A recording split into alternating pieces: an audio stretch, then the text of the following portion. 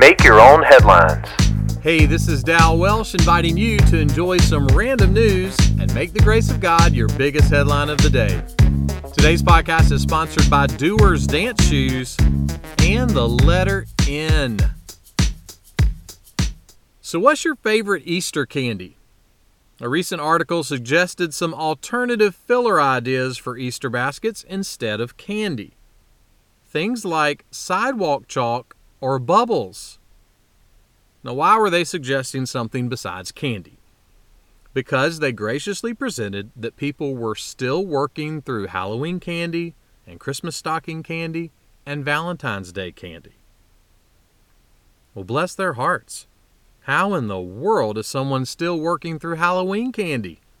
My Reese's Peanut Butter Pumpkins don't even make it to midnight on Halloween. You know what kind of candy makes a cowboy happy? Jolly Ranchers. The psalmist was writing about the character and nature of God and said this: "The hungry soul he fills with good things." We all have moments when fear or worry or stress or frustration overwhelm us.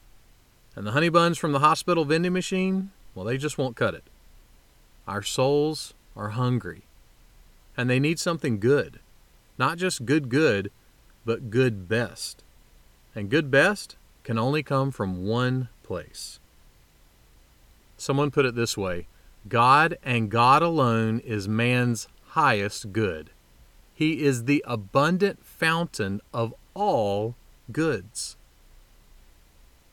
Look, when it comes to my house, I wish I had a Sonic ice machine, a perpetual fountain of blueberry lemon hint water, and a never-ending supply of Reese's Peanut Butter Easter eggs. I feel confident those would be good things for me. But when it comes to your soul, there is only one fountain that will satisfy, and that is the fountain of God's goodness.